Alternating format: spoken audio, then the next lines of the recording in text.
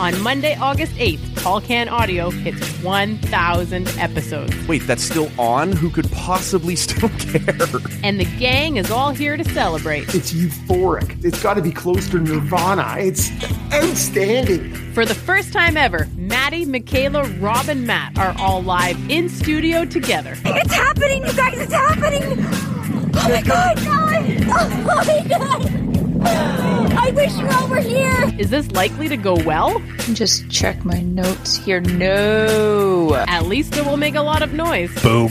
Here comes the boom. 1,000 pods and 1,000 pints. I don't think I've ever been as proud in my entire life. TCA 1000 drops Monday, August 8th, wherever you find low-quality podcasts. Fuck, it's out of control. Shit. You know who I am, but you don't know why I'm here. Hey, yo. It's survey time. So is there anybody who came to see Matt Robinson? Okay. How many people came to see that lame Michaela Schreider.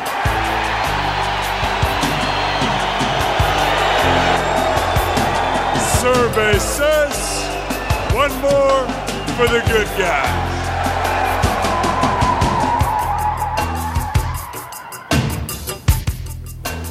Hey, yo. And welcome to Tall Can Audio for a Thursday. My name's Matt Robinson in our TCA studios, satellite studios, somewhere outside of Bytown, Canada. Joined today by Michaela Schreider. Will you please take a stab at the correct greeting for this episode of the podcast?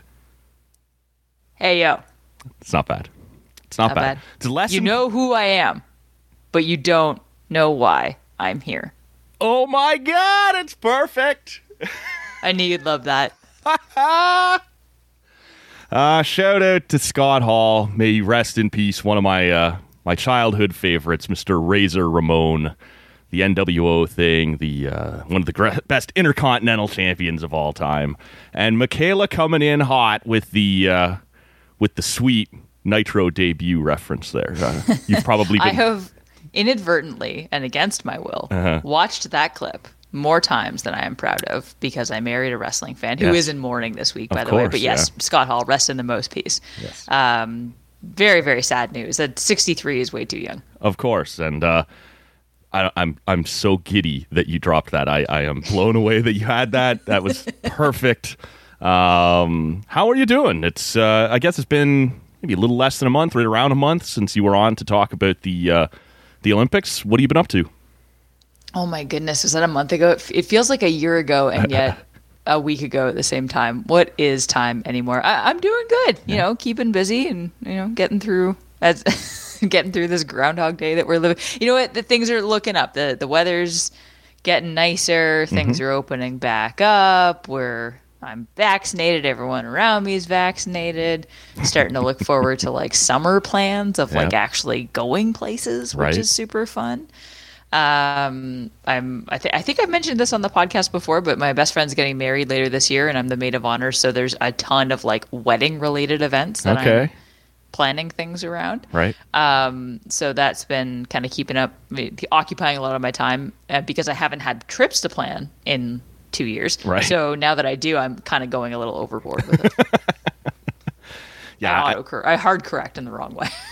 I think there's a bit of that going on. We're all just like ready to get back to as much as we can possibly justify to ourselves at this point, right? And a wedding makes it easy. It makes it fun. I've got a couple invitations actually for weddings this summer that have showed. I know, and I'm not hardly a maid of honor or anything, but they have arrived, and you're like, oh right, like you used to see people and do fun stuff. This is, I remember that. It's kind of all comes, it all comes coming back to you pretty fast, I think. So, I think you would make a wonderful maid of honor for the record, Matt. Maid of Dishonor is really the title I'm probably better suited for. What are we sipping on today, Shrides? Well, Matthew, what day is it? It is a holy day. for many people. You mean it's another wrestling reference, right? It's 316 Day. As we sit here and record this. I was going for when this is going to air. Yeah, okay. Fair enough. But peel back the curtain. Yeah, we're as we sit here now, it is Austin 316 Day. But you're right, this will air on St. Paddy's Day. I won't make you pretend to care anymore about wrestling references for the rest of the podcast, I promise. What are we having for St. Paddy's Day? Well, I mean, what else can you have on St. Paddy's Day but a Guinness? So I'm going with, in my opinion, one of the most beautiful beers ever. Yes. I'm going with a Guinness. And I'm fortunately, I already poured it, so I don't have the awesome can opening sound. But that's I figured I'd go festive today. I know it's not craft beer, but it is amazing beer, and it is very appropriate for today. So I'm going with a Guinness. How about you? It absolutely is appropriate, and I honestly, maybe it would have been a little boring, but had I had the foresight that you had about when this was actually going to drop, maybe I would have done the same thing, because it is always appropriate. But I have something here that maybe sounds like a story that gets told on St. Patrick's Day, because this beer is called "That's When Ted Fought the Mailman," and it sort of feels like you're walking in to a story that's halfway told, but you have arrived in time for the good part.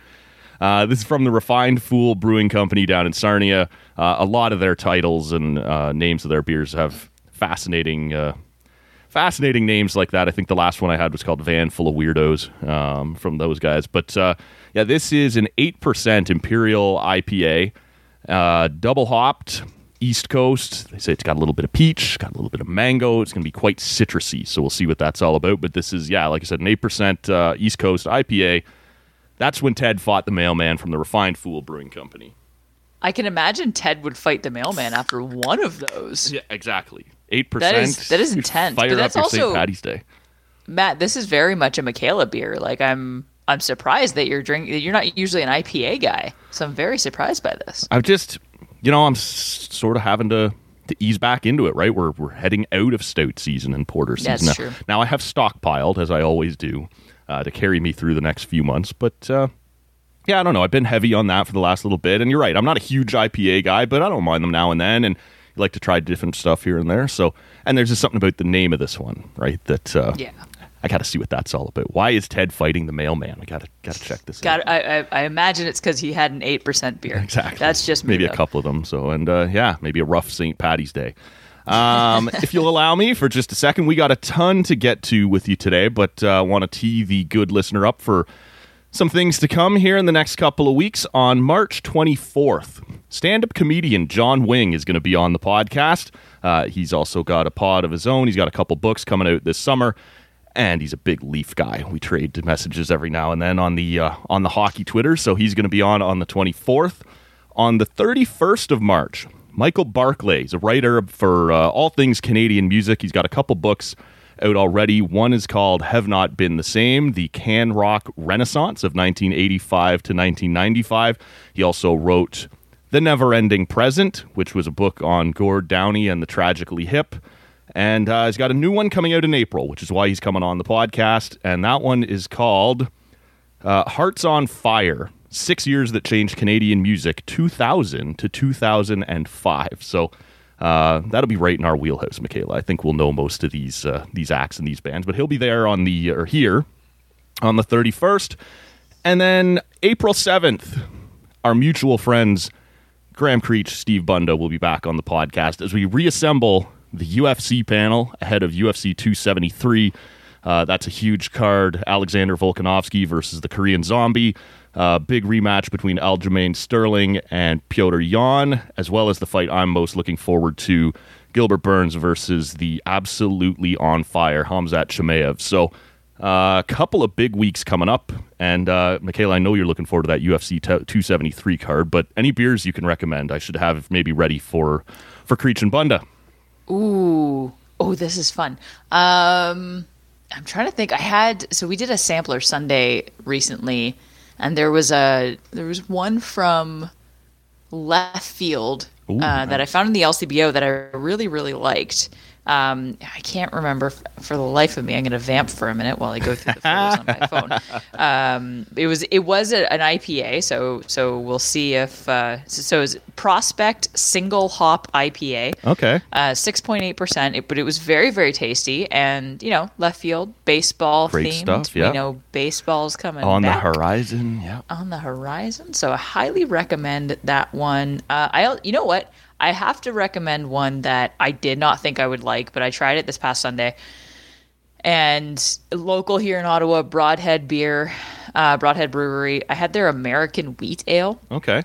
Which I am not a wheat beer fan. I think I have said that many times on this podcast. Yes. But this was actually super tasty. And maybe if you like wheat beers, maybe it's not a good wheat beer because I liked it and it didn't taste like a wheat beer. But it was super smooth and super tasty, and I really, really liked it. So, yeah, I'd say those are my two recommendations. You can find them in the LCBO, so it makes it a little easier. Yeah, all right. And why don't we start in this general area, because my buddy Matty Lang, who's been on this show a bunch of times, he owes me some beer, and I have told him it's left field. It's got to come from left field. Since he's down there in Toronto, I want him to hook me up with that. And this is because just before the Super Bowl, Matty was on the podcast, and I sort of said, I don't believe Tom Brady's done. Tom Brady doesn't retire on Instagram.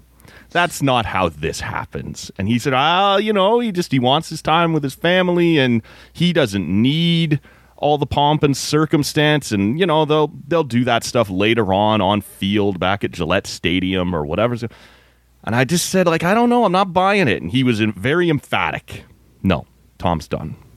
And Michaela, Tom is not done. Apparently, he was retired for, 40 days, I believe. Speaking of pro wrestling, normally you get beat 1 week, and then you go and you have ankle surgery and tell everyone you're retired, and then you're back as soon as it's healed. Tom Brady is back. He's going to play. Are you surprised that Tom isn't actually finished and that Maddie owes me beers over this?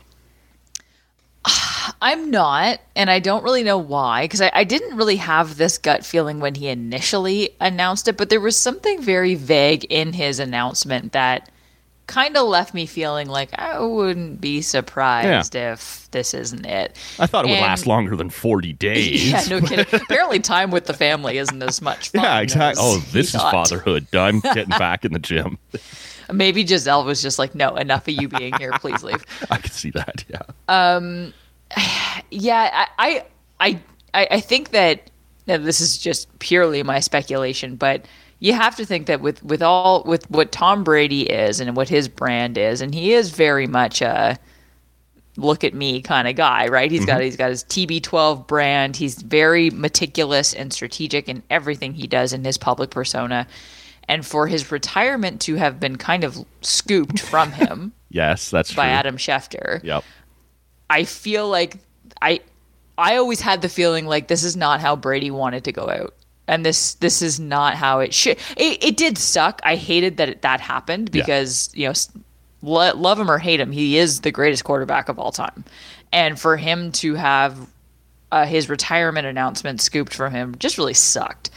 And you knew that's not how he wanted to go out. You knew that was not the circumstance that he I'm had about planned. as spiteful of a person as you can find. I'm not playing an entire extra NFL season out of spite to make sure I get to make the announcement myself. But Tom Brady's that I spiteful. guess so. I mean, that's Screw it. I'm winning another MVP just out of spite.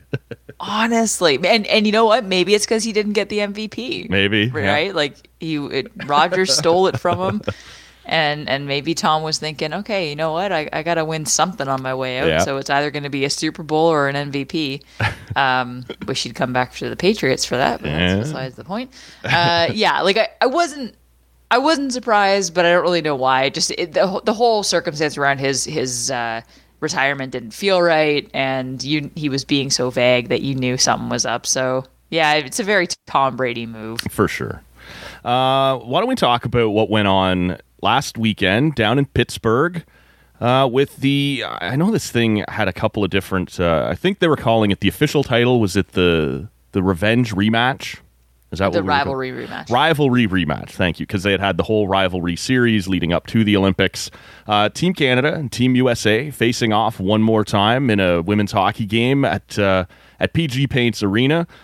I guess we just referenced it a few minutes ago. Less than a month since the Olympic gold medal game, I would say, right? So this thing all came together really fast. What did you there's a few ways we can take this, but why don't we just start with what did you think of the game itself and the crowd that it drew and, just what you saw? I mean, the game was exactly what you expect from these two teams, right? Canada, USA, there's never going to be a blowout between these two teams. It was a close game that went to overtime, and then because she's an alien, Marie-Philippe Poulin scores the game winner. To get a little predictable there, Pooley. This is, come on. Yeah, come on. Find something, Spoilers. Find a new way to impress us, please. And of course, like it wasn't just predictable that MPP scored the game winner, but of course it was Hilary Knight to score one of the goals for Team USA. Every time she touches the puck, it is terrifying. I love that Blair Turnbull opened the scoring because every time I see her, I just think of her being carried out onto the ice in a stretcher to get her gold medal at the World Championships. That was the weirdest thing I've ever seen. Oh, just the greatest. Well, and for people who maybe weren't watching, last August when they had the Women's Worlds, she breaks her leg in the celebration. The game is over. You've won the medal, and then there's the pylon and whatever. And she hurts her leg, and they've got this chair out on the ice at first, and they're trying to get it. So everything's delayed, and they take her off on the stretcher, and then they bring her back out on the stretcher. And I don't think she was mic'd up. I think the microphones just caught it that while she was sitting there getting her medal, she's laughing with her teammates through tears of pain, obviously going, I'm such a loser. It was hilarious, but so sad at the same time. And I wondered then if it might cost her the Olympics, right?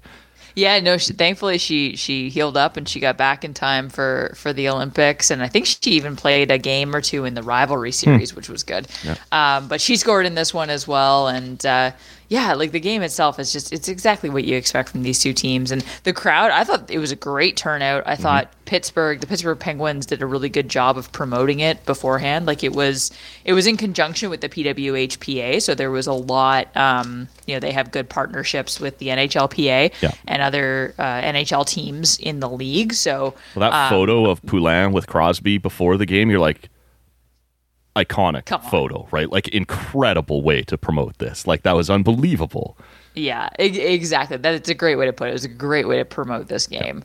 And a lot of the players and the people I know at the PWHPA, they just had nothing but good things to say about the Penguins and the way that they hosted them and helped promote. Same with Washington. Apparently Washington put on a really great show. They had a showcase, a PWHPA showcase the weekend before in Washington with the non-Olympic players. Right. And the Washington Capitals were really good at hosting them. So I thought it was great. It was great to get to see these two teams play each other again so close to the Olympics. And really what it was about was capitalizing on the interest level that tends to circulate women's hockey around the Olympics. And unfortunately, they don't have these players, these Olympic players don't have a league to play in back home. We don't get to see them right afterwards. And then even when that interest level is so high, unfortunately, we're not really able to capitalize on it. So it was nice that they took the time to do this. And I thought it was a great way to keep that momentum going.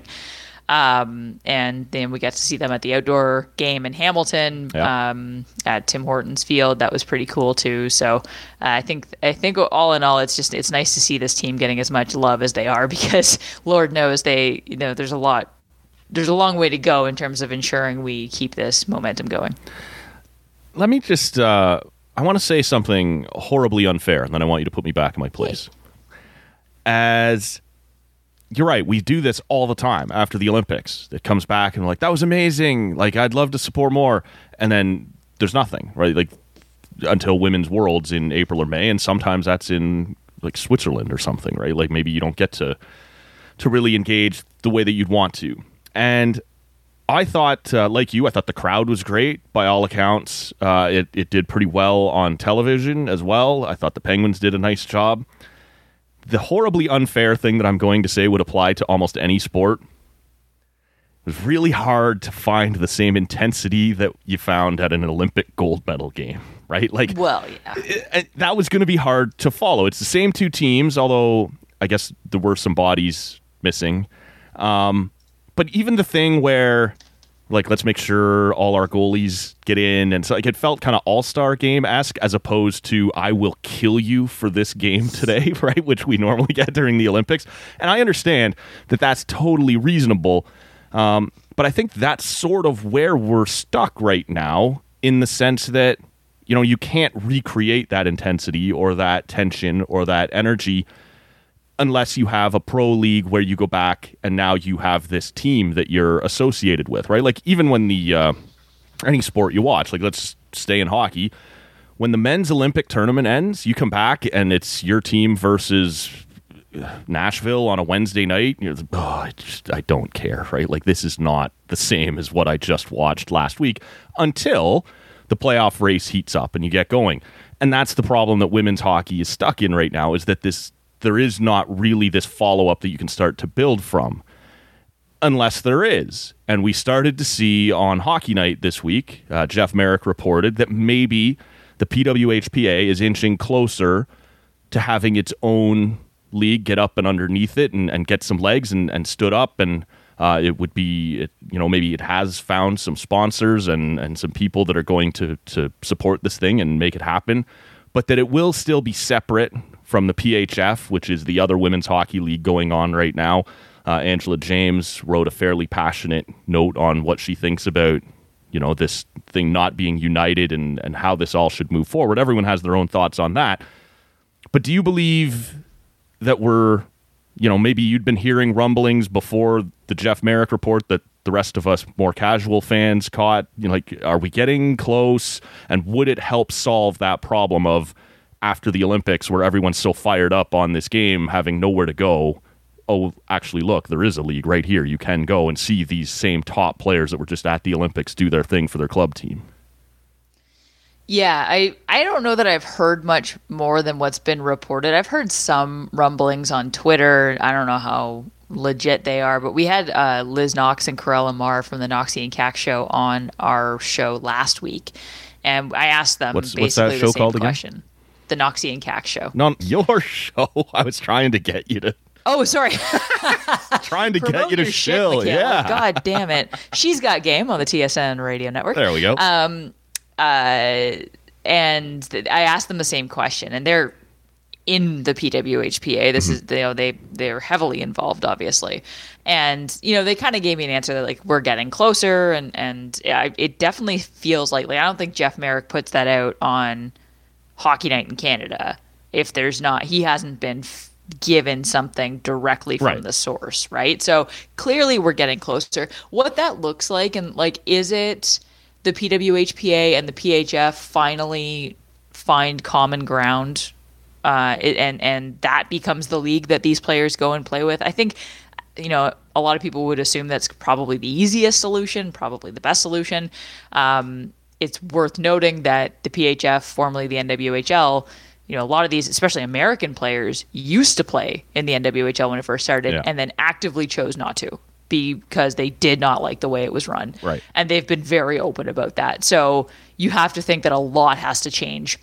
And there have been a lot of recent changes. Like the commissioner who was in power when, or I shouldn't say in power, but, you know, leading it, when it was the NWHL, Danny Ryland is no longer there. Tyler Tamina was the commissioner for the last couple of years, and she's stepping down at the end of this season. So, you know, there's been all these news about, you know, the $25 million investment, the salary cap increase, and expansion, all these good things.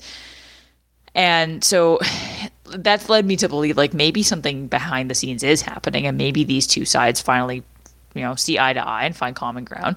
Or maybe the PWHPA is going to start their own league. And I think the way the narrative has really shifted in the last couple of years with women's hockey is, like, it was always NWHL versus CWHL, and then NWHL versus PWHPA, and now PHF versus PWHPA. Like, it's the same two sides, basically.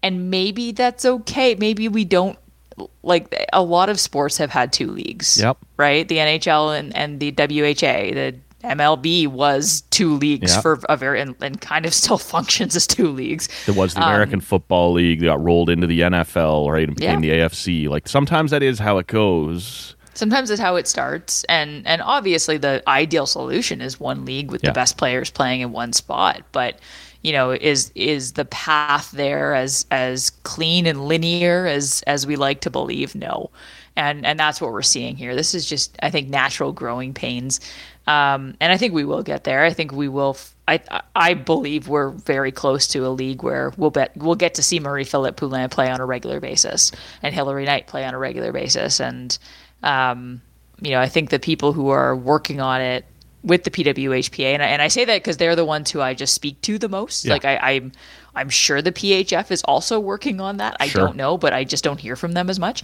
But they've got some of the best hockey minds in the world working on this, so you have to think we're getting pretty close. And again, I don't think that would be put out into the ether if there wasn't something there. So you'll correct me here if I'm wrong, but I want to tee up with a question, and then just right now the PHF is a set league. It has teams in different cities, the way you would think of. It's an association. Right, okay. So, fair enough. But it has teams in set cities, right, the way you would think of a traditional sports league. Right now, the PWHPA is similar to almost like a, this is going to sound disrespectful, it's not meant to, like a traveling road show. It doesn't have set up teams. These guys always play for Toronto. These guys always play for Calgary, whatever it might be. They are an organization of the top women's players in the world who are traveling around and playing each other in mini tournaments and mini games to keep the growth going and to get exposure out there, these sorts of things. But they aren't yet set up, is my understanding of how this works. But can you tell me roughly how many members there are of the PWHPA? Because it seems like if they are close to a league and they are going to set up in a more traditional sense, you need probably at least 4 or 5 or 6 teams to get up and going. So times 20 athletes. Obviously, there aren't that many top-end Olympic caliber athletes that are largely members of this thing. Do you know roughly how many members they have, and whether it's feasible to start a league right now without merging or working with the PHF? I think, and I apologize, I think you said PHF at the beginning, and I thought you said PWHPA. So you're right, PHF is a league. Yes. Okay. The number that was thrown around when they first formed was 200. Okay. And I'm just looking on their website at the entire list of players, and I think that's feasible. That 200 is probably an accurate so number. You could do it. You could run a pretty good league with that number of players. Yeah, I think so. And like you look at the tournaments they hold, which you're right, like sometimes they have Olympic players, sometimes they don't. Mm-hmm. And they still, they put on a showcase here in Ottawa with, I believe, 4 full teams without the Olympic players. And that also didn't include like some other players, and they've done the same thing in the past with like not all their players. So I think they have enough for like a solid 6 teams. Yeah. And I would also wonder, and this is just a question I have, it's purely speculation, but like let's say the PWHPA sets up a league and it's separate from the PHF. Mm-hmm. How many players from the PHF do you see jump over to, I'll say, the other side? I hate this dichotomy of sides, but like, I think that it would very quickly go up. And no one would blame them for maybe wanting at least some sort of steady paycheck, as low as it might be, because it's just not equitable, unfortunately. But like, or who would want a place to play because they don't have. There's often a narrative that like the PWHPA is, it's easy to be a part of them if you're an Olympic athlete, but if you're not, it's a little more difficult. I haven't heard that narrative from the players who actually play there. Right. I think they're very well taken care of and very happy, but maybe for whatever reason, certain players may choose to play in the PHF now, and maybe they would go over to the other league. We don't know. So I think it would be pretty easy for them to stand up like 6 teams right off the bat. it's been one of those things where it's really easy and, what should happen, and it doesn't, but what we should be seeing in any sport, as in a country like Canada and a country like the United States, ideally worldwide, but one thing at a time, is that any sport that you're investing $1 in for boys to play, you should spend $1 on for girls to play. And that should move its way all the way up from Pee-wee and whatever through high school and all the way up to university. Once you want to turn pro, it has to support itself. It has to be sustainable, and it has to make money to pay its athletes, or they're not pro. Is that what we've been waiting on? Like, do you think that the reason the PWHPA appears or sounds like is reportedly getting close to standing up is they have found enough sponsorship, enough dollars to come in to actually now set this up? And maybe it's as simple as in some cities, I've seen Kyle Dubas say numerous times he would like to see a professional women's hockey. Don't get in my face. I know there is a PHF team in Toronto, the Six, and it has new ownership, but MLSE is not involved in that. Kyle Dubas wants them to be involved in that, as well as the WNBA. Maybe on top of the sponsorships that they're working with, maybe in some cases it's as simple as NHL franchises saying, no, we want to partner with whatever. Is it just a case that the money has arrived that has gotten us this close right now? I'm sure that's a huge part of it. I honestly don't have an answer for is that all they were waiting on? I'm sure, obviously money's a huge part of it. I think the other thing is they would need, I know the big question around the CWHL was business model, right? And they just didn't have a sustainable business model. They were a not-in-profit, I believe. Yeah. And the PHF has always functioned on individual ownership of teams. So, have they worked out that business model? Have they found owners? Have they found, houses and places to play and all that stuff for their teams when they do set up in certain cities? So I think there's a lot to be worked out. But yeah, obviously, getting the sponsorship amount, getting broadcast deals would all be a huge part of it. And Kyle Dubas, from your lips to God's ears, please bring a WNBA team as well to Toronto. I'd really appreciate that. In time for Paige Beckers to be drafted, preferably. Thank you very much.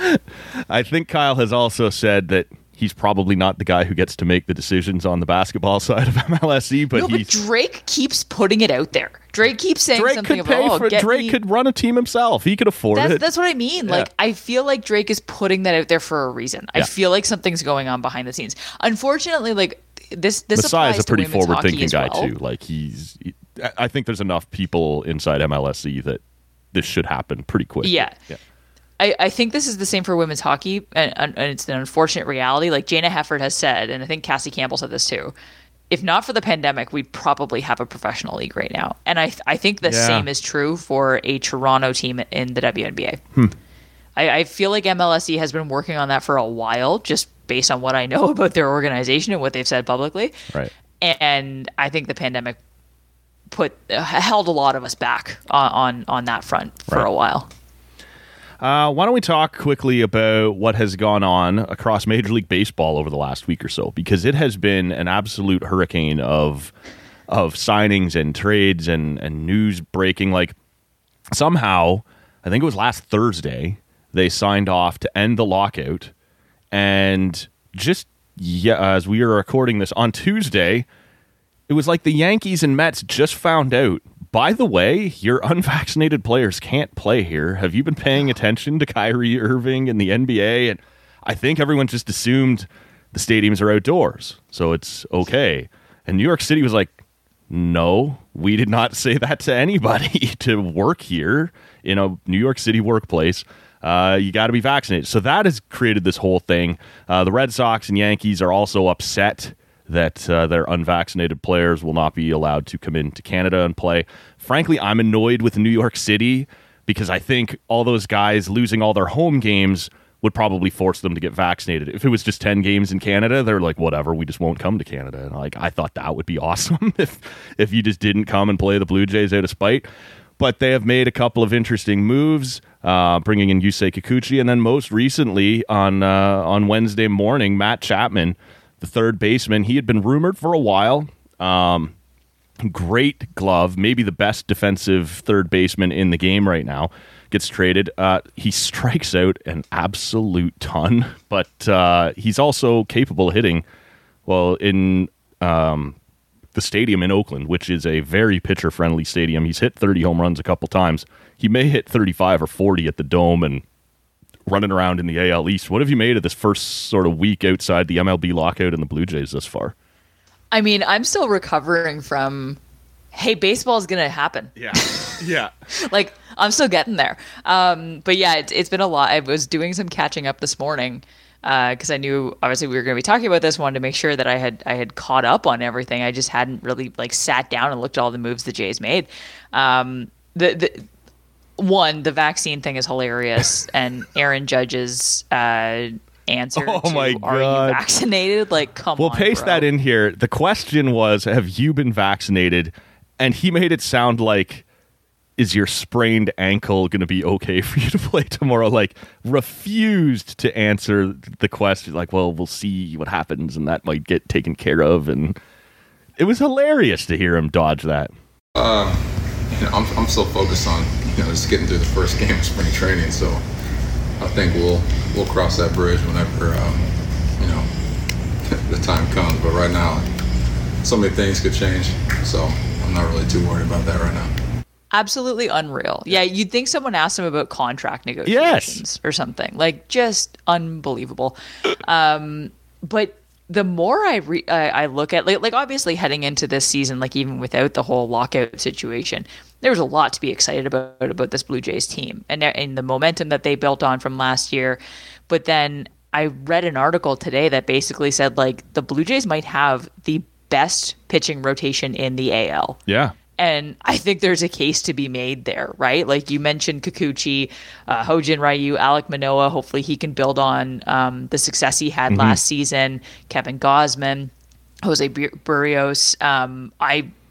The more I read, the more I got excited. And that's also assuming that, what happens with Nate Pearson this year? Do we finally see him come up? Does he have like an Alek Manoah situation of last year where he steps in and finds success right away? I think a lot of people are not maybe putting their hopes that high, but still he's, probably the highest touted pitching prospect. Yeah, that possibility exists. It's still out there. Yeah.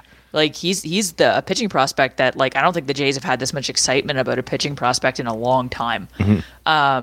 So I'm so excited for this season to start. And it's funny, like we're, now that things kind of happen fast and furious as soon as like the owners and players agreed on a deal. And now it seems like spring training just boom got started like that. And we're 2.5 weeks out of the Jays home opener. Yeah.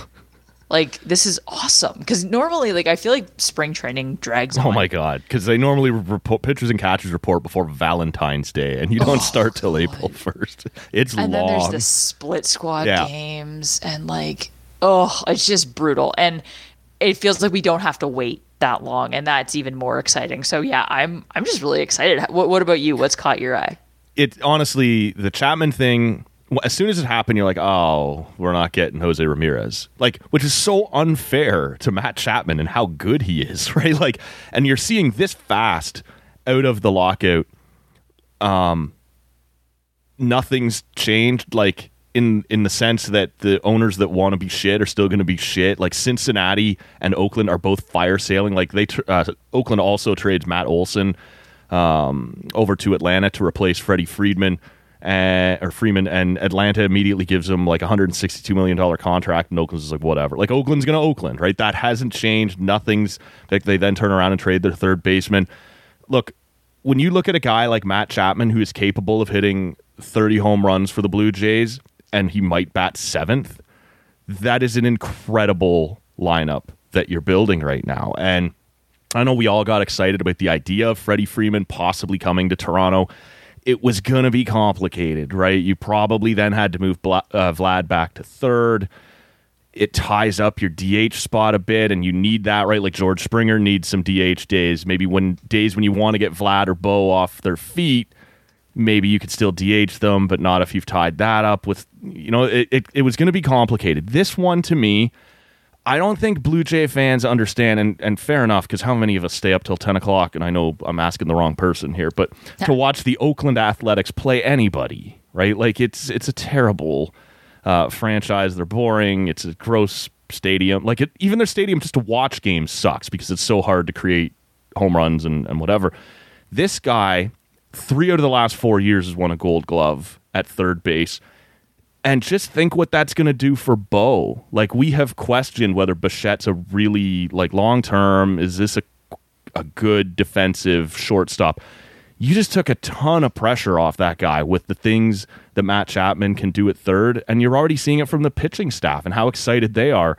Alek Manoah was quoted on Wednesday, what do you think of the deal? He's like, man, I am so much more comfortable now. I'm just going to throw that sinker, and I don't care what happens.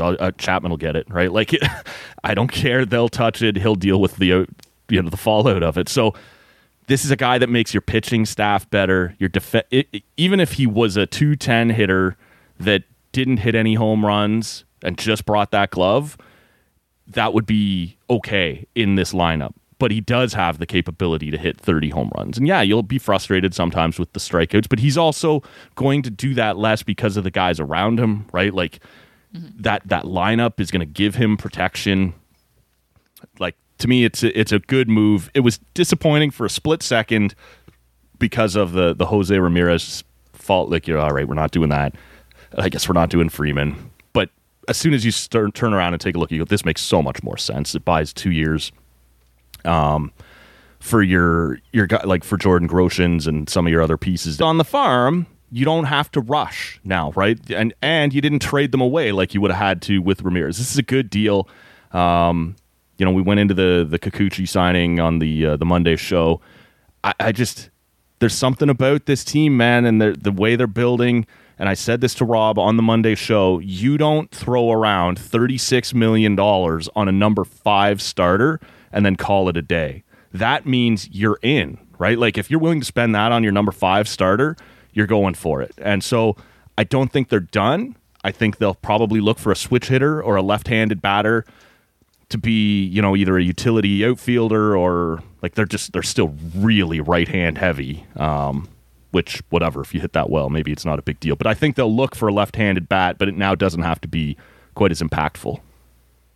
And I think you and I have talked about this before. Maybe it was at some point last season, but as a Jays fan, I'm still just enamored by the fact that they're in on so many of the discussions around big players, right? Like, they were in on Kyle Schwarber for a bit, right? Like, that's not something we're used to, and it's so nice to see, because we'll all remember that, way back when Alex Anthopoulos decided, okay, maybe we'll spend money now, and this team just blew up and had success all of a sudden. We've all been waiting for that same mentality to happen since Shapiro got in.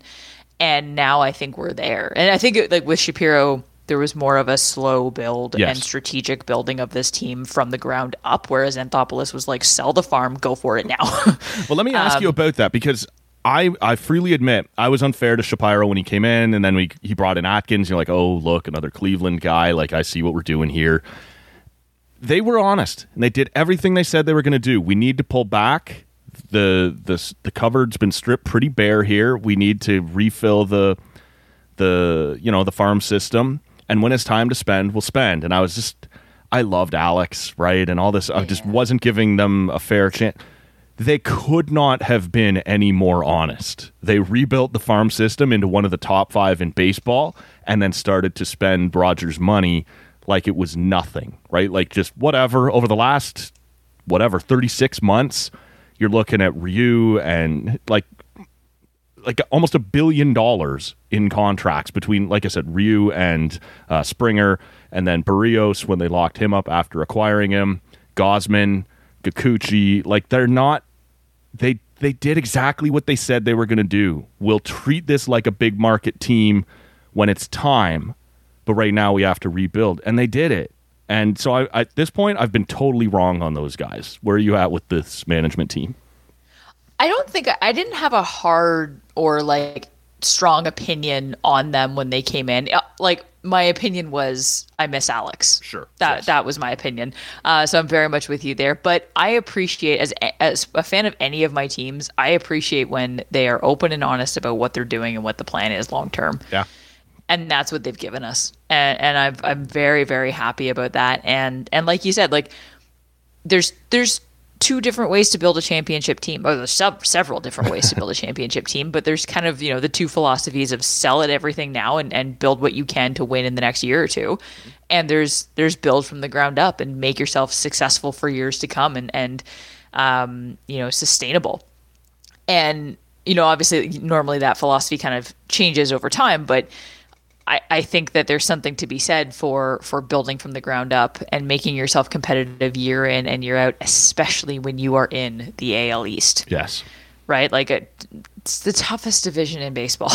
Like year in, year out, it just sucks.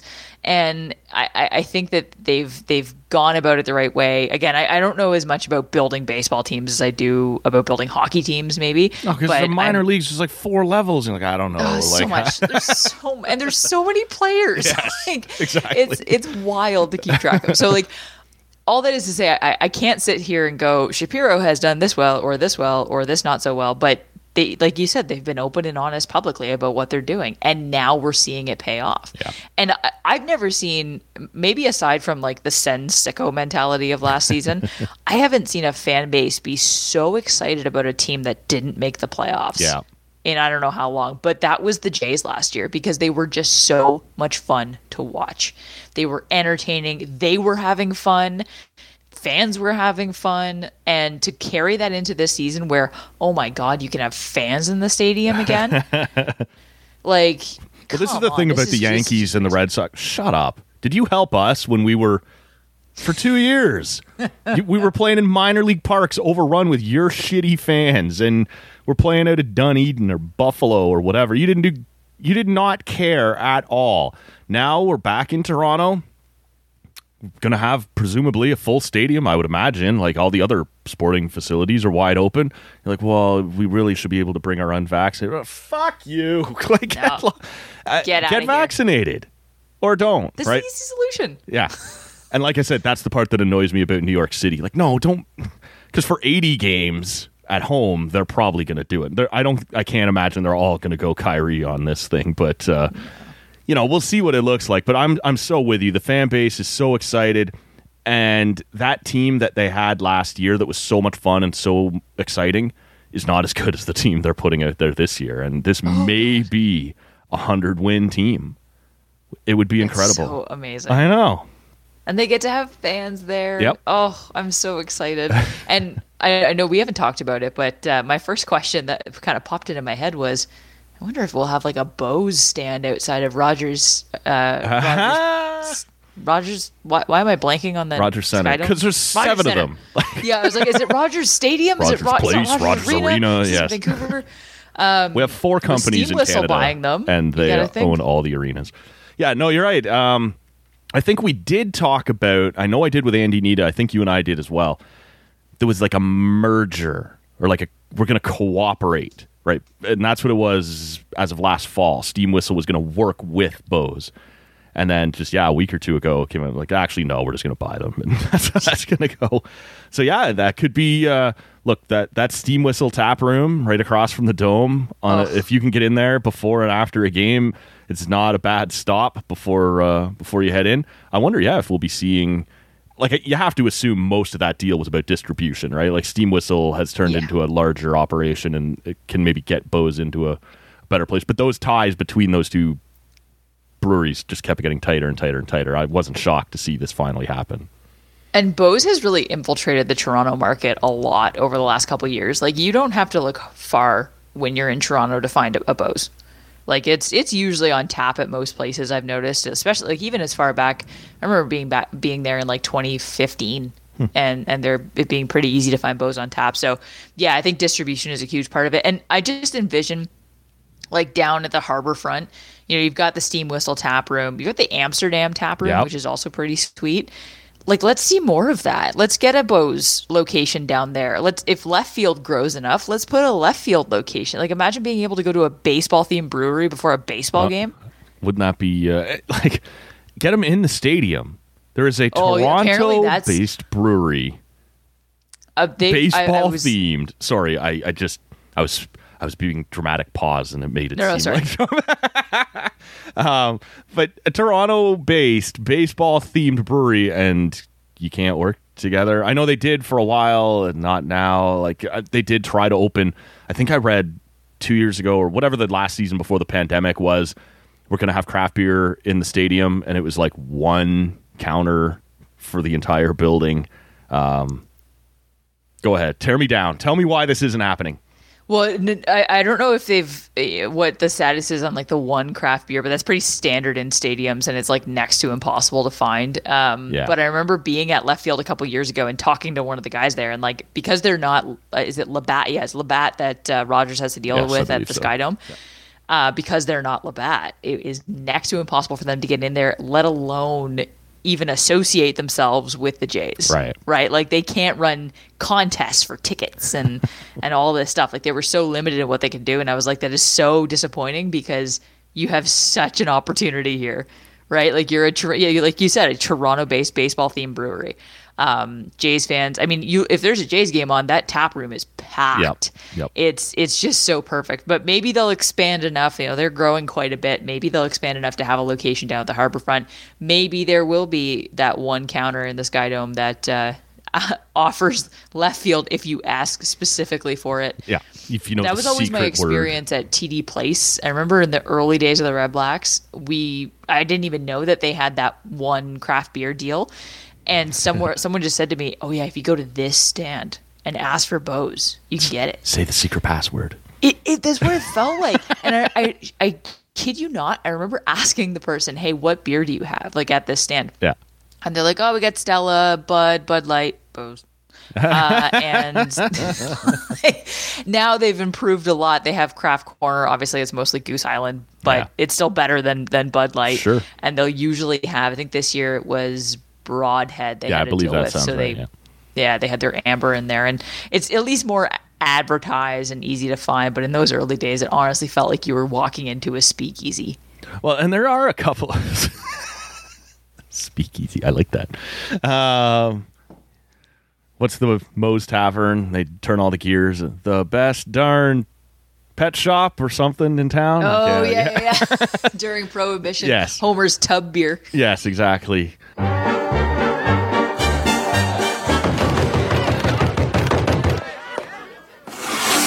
Open up, Curly. This is a raid. A raid? Curly? All right, but I don't know what you expect to find in a simple neighborhood pet shop.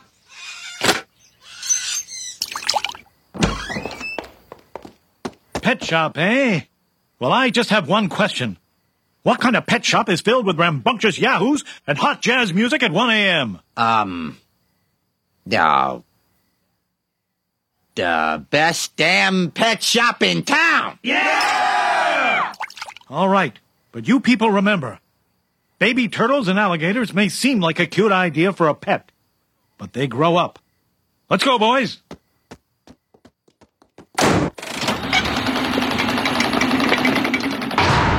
Ow!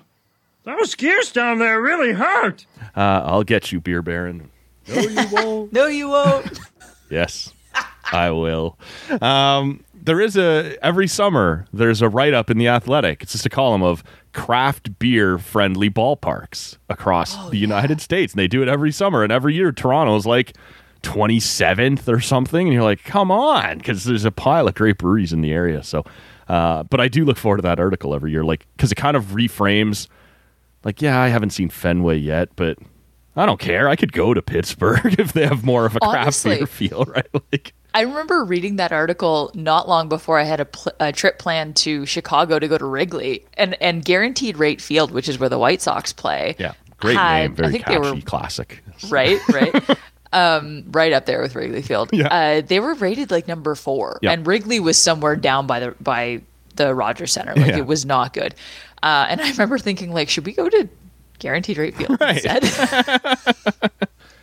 It's a ball but I had a game moment. with a team that I don't really care. Like Wrigley's one of those places you have to see. But in Yeah, terms exactly. of I don't really care about either of these matchups, so I'll just go to the ballpark with the better beer. Yeah, that's not a stretch for me. Like that's I could make And that for call. what it's worth, Wrigley didn't have a terrible selection. Like Okay. obviously Goose Island was the big thing, but there were a couple breweries from like bigger breweries in Chicago, but like craft breweries that Sure. were available there. You didn't have to look too hard, which was good. Why don't we talk for a second, maybe in two parts here. March Madness for me, I've said this for a while, and I've been thinking more about it this year. I don't think there's a bigger gap between the size of a sporting event, like how many people are going to care, and how little I care, than March Madness. I think this is the biggest. Like, there are some years I don't watch that much of the NFL, but I get geared up for the Super Bowl and most of the NFL playoffs. I'm still like NFL playoff football is very good. Like I'm into and especially this year it was incredible. And so I kind of get there, right? Even there's other events where I'm not that into this sport, but I know like I'm not at all into tennis. But if there's a Canadian that's making a final, like we have seen a couple times at the U.S. Open or whatever it might be over the last couple years, I'm going to sit down and I'm going to watch it. I can't get there for March Madness at all. It just doesn't speak. I'm not a basketball guy. On top of that, I'm not an NCAA guy. Before we get into, what I want to ask you about, can you think of something for you where the biggest gap might be? I know everyone is watching, and you can't say WrestleMania because I know you're actually going to watch that.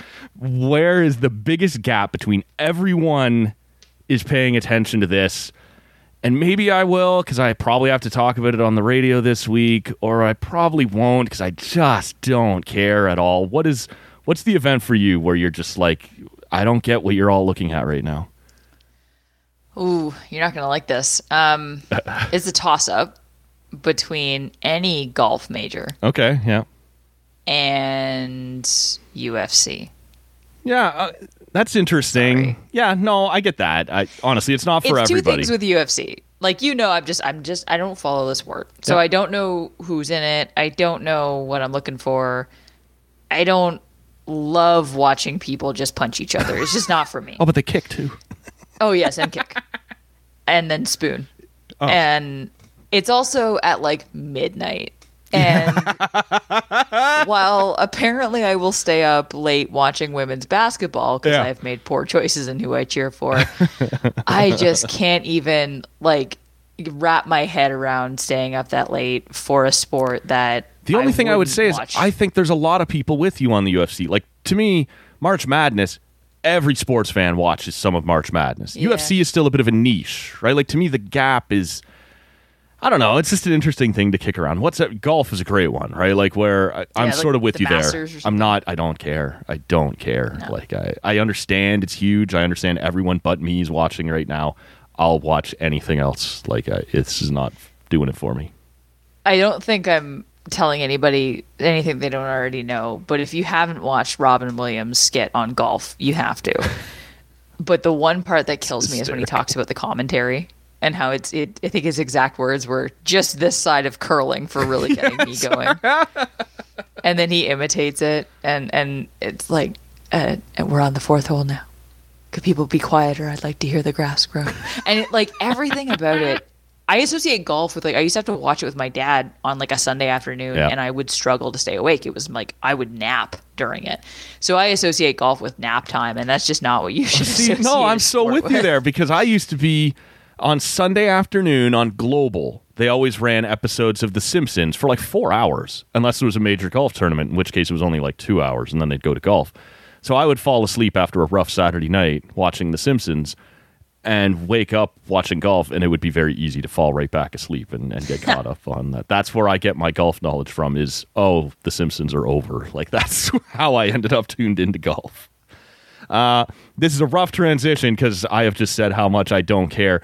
I understand everyone but me cares. So we'll serve the audience a little bit here. Why don't we talk a bit about the women's side of the draw? The draw, make it sound like they're going to play the men in the next round. The women's NCAA March Madness tournament coming up. this got a ton of attention. Was it last year or the year before? I think it was just last year. It was last year. Yeah, when they showed the difference in gym facilities they were getting, and made everybody go, come on. Like, we all knew women's sports was getting shafted, but to this degree, it was pretty pathetic. I'm sure as a basketball fan and certainly a women's basketball fan, you are geared up for this thing, and, kicks off pretty soon. What are we looking at? Yeah, I'm with you on the men's side. I don't actually know anything of what's going on the men's side, but obviously I'm very dialed into the women's I've done side. lots of brackets where I'm just like, oh, Villanova, I've heard of them. I'll put money on them. I Right? know that name. Yeah, UConn. Okay. Yeah. I used to, the first time I ever did a bracket, I couldn't find UConn because I expected it would be spelled like Yukon Territory, but it's not. That's literally UConn. Yes, it's the University of Connecticut. I'm like, oh, I get it, but I'd only ever heard it spoken of on like sports radio or whatever, and since I don't watch, I wouldn't see it on the scoreboard or the bracket or whatever, right? Yeah, I can remember there was a couple years where I'm like, UConn, like I just assumed there was a university in the U.S. called UConn, and no, Matt, it's the University of Connecticut, you unbelievable idiot. Yes. But yeah, there's been a lot of changes to the women's tournament, kind of sparked from Sedona Price, the video that she shared last year of showing the difference in gym facility and meals and all that. It actually launched an entire investigation and report that kind of really indicted the NCAA of like, you do not treat your women's sports fairly. And they were held accountable, and that's why we can now say Women's March Madness. We couldn't say that before because it was branded only towards the men. It was the Women's NCAA tournament or something. Yeah, like, it sucked. I hated that. Now I can finally say Women's March Madness. I'm very excited about that. And there's still a long way to go. And there was a whole report by Sports Illustrated actually this morning about the ways in which the NCAA still does not treat their women's basketball and their women's sports fairly. I'll admit I have not read that yet because it's part of my show prep for tomorrow. Right. But all that aside, we're all very excited for the women's tournament this year. I even did a bracket for the first time in my life. And I'll say this. So let me just grab my bracket here so I know what I'm looking at. When does this start?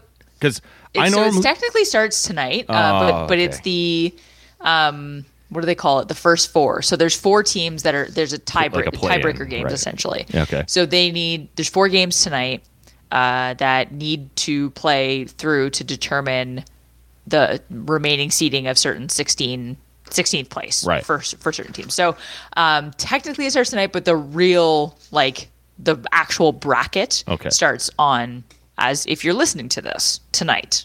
Thursday night. Okay. So you know what? You're going to send me this. And instead of me doing a men's bracket that I know nothing about, I'm going to do the women's bracket, which I'll know nothing about. And I will take part in that, and we'll see how it goes. Do you want me to send you my bracket? Or just a bracket? The same one. Just send me a place I can fill this out. And okay. Yeah.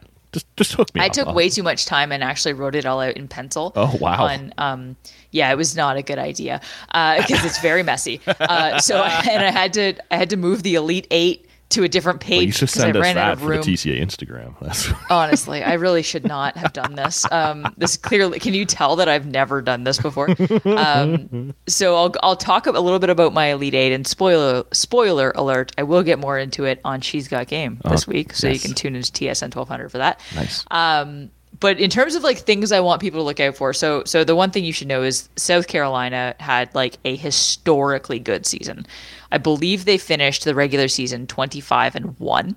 They only lost one game. They did not win the SEC tournament. They were upset by Kentucky, who placed 6th, and that's why I have Kentucky as a bit of my sleeper pick. Sure. I have them beating UConn in, I believe, the Sweet 16. Although I am a UConn fan because that is where Sue Bird played. I will say I think Kentucky. That's not a Canadian territory, folks. I know.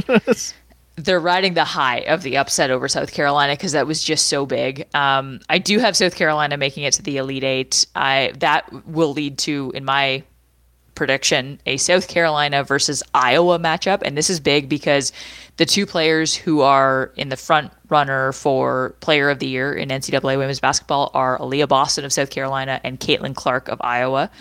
Many people may remember Caitlin Clark. We talked a lot about her last year in the tournament. She was a freshman along with Paige Beckers, and the two of them were just electric. Right. And now, obviously, she is a sophomore, and she has just, like, game after game made history. The month of January, she had 3 different games where she made history in some way or another. She hit, I believe it was 1,000 points. She was the fastest player in women's D1 history to hit it. She had back-to-back triple doubles where she had 30 or more points, and that she was the first player in NCAA to do that. I think beyond just the women's side, just game after game, she was making history. So I actually have Iowa beating South Carolina. Oh wow! So I that may be a mistake on my part. This may be where it all falls apart. Yeah. Okay. And yeah, Kentucky is my other sleeper pick. But for my Elite Eight, it's South Carolina, Iowa, Louisville, Baylor, Stanford, Texas, and NC State and Kentucky.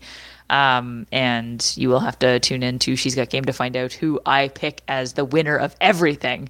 But will probably be wrong, which is the joy of a bracket. I put all this effort into it, and it could be completely ruined in day one. That's very comforting. I've seen that so many times where, like, all my buddies, especially around college and whatever, like, they would all do a bracket, and, like, night one, they're throwing them in the garbage. You're just like, all right.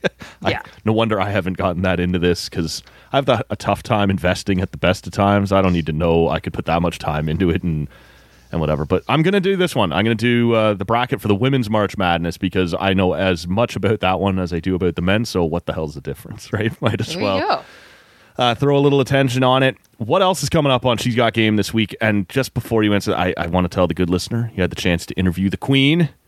Charlotte Flair was on She's Got Game not too long ago. I will say, you conducted a wonderful interview.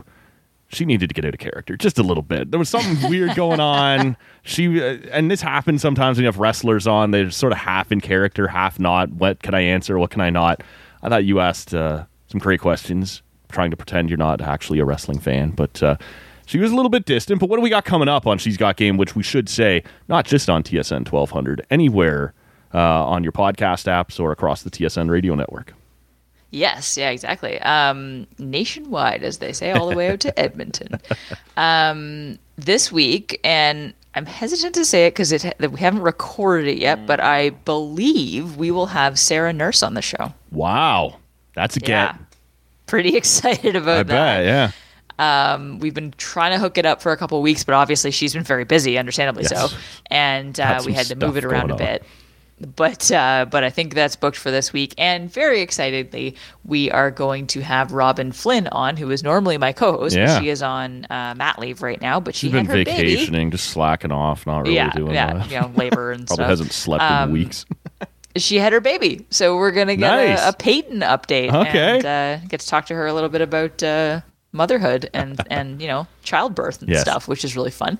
And for those of you who don't know, the co-host filling in for Robin, her name is Vanessa Sanchez. She is awesome, and she's been helping out a lot. She'll be with us for the next year, which is super exciting. And Vanessa and I are very good friends, so you can listen to us basically just rant about sports for an hour.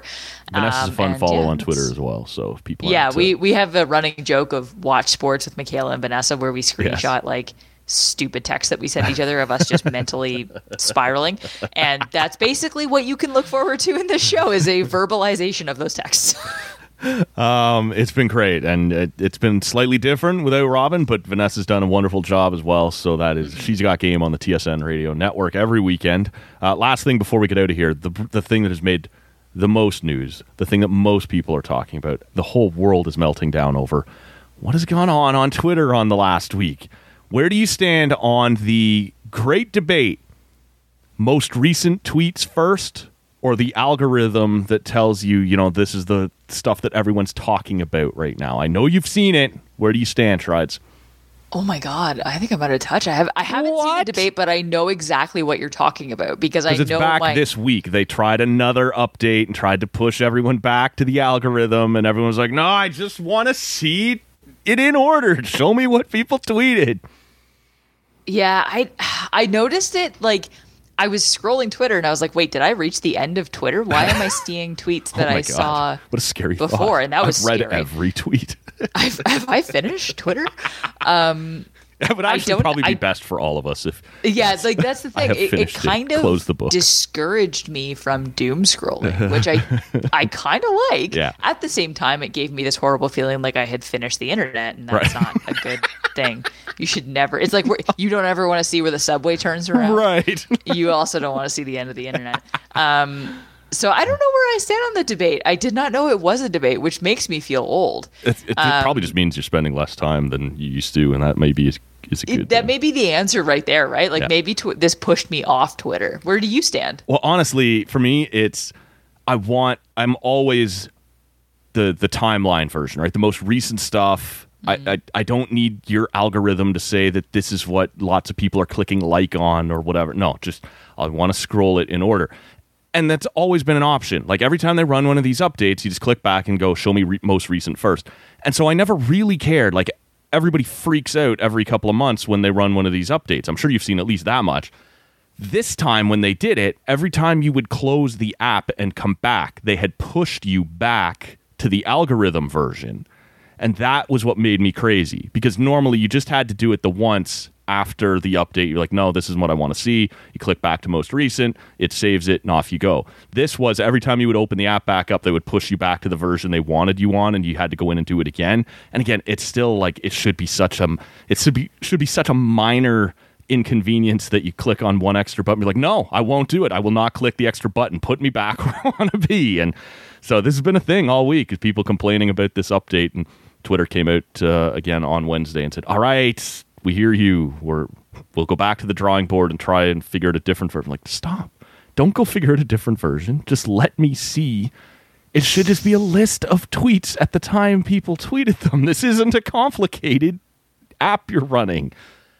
I don't know. Like, guys, you invented this. How did you screw it up so bad? They want us to go wherever the advertisers are, I guess, or whatever. Yeah, that is true. We are the product. We are Never the product. forget it. We'll wind this one down here, Shrides. Thanks for doing this. Where can the good people follow you on social media? They can find me on social media at Shrides, SCHREIDS. You can follow my craft beer adventures on Instagram at Crafted in the Capital, and you can hear me on TSN Radio on She's Got Game. If you're in Ottawa, it's Fridays at 6 p.m., or just go to your local TSN Radio website. Beware the Shrides of March as we continue to march along. We are on Twitter. It's not bad. You were just gonna sneak that one right by me, weren't you? I wanted to hit it off the top, but we had too much Scott Hall things to talk about. Right? We had to talk professional wrestling. I wanted to hit it there, but yeah, it was too perfect. It had to land here. We are on Twitter and Instagram. Don't follow us. It's more stuff like that. You're not going to like it. But if you're a sucker for punishment, it's at Talk-Can Audio. Subscribe wherever you happen to be hearing us right now. Don't forget, next week, John Wing, stand-up comedian, and Big Leaf Guy. Big Leaf Guy, we like that. The following week, that'll be March 31st. Michael Barclay be here, Canadian music writer. We'll talk about his new book, Hearts on Fire, 6 years that changed Canadian music, 2000 to 2005. And the following week, Creech and Bunda. That'll be likely on April 7th. As we get you ready for UFC 273, as well as Rob is here every Monday morning, so stick around for those as well. Tons of stuff to come. We will catch you all next time on Tall Can Audio. Ayo. Hard work pays off. Dreams come true. Bad times don't last, but bad guys do.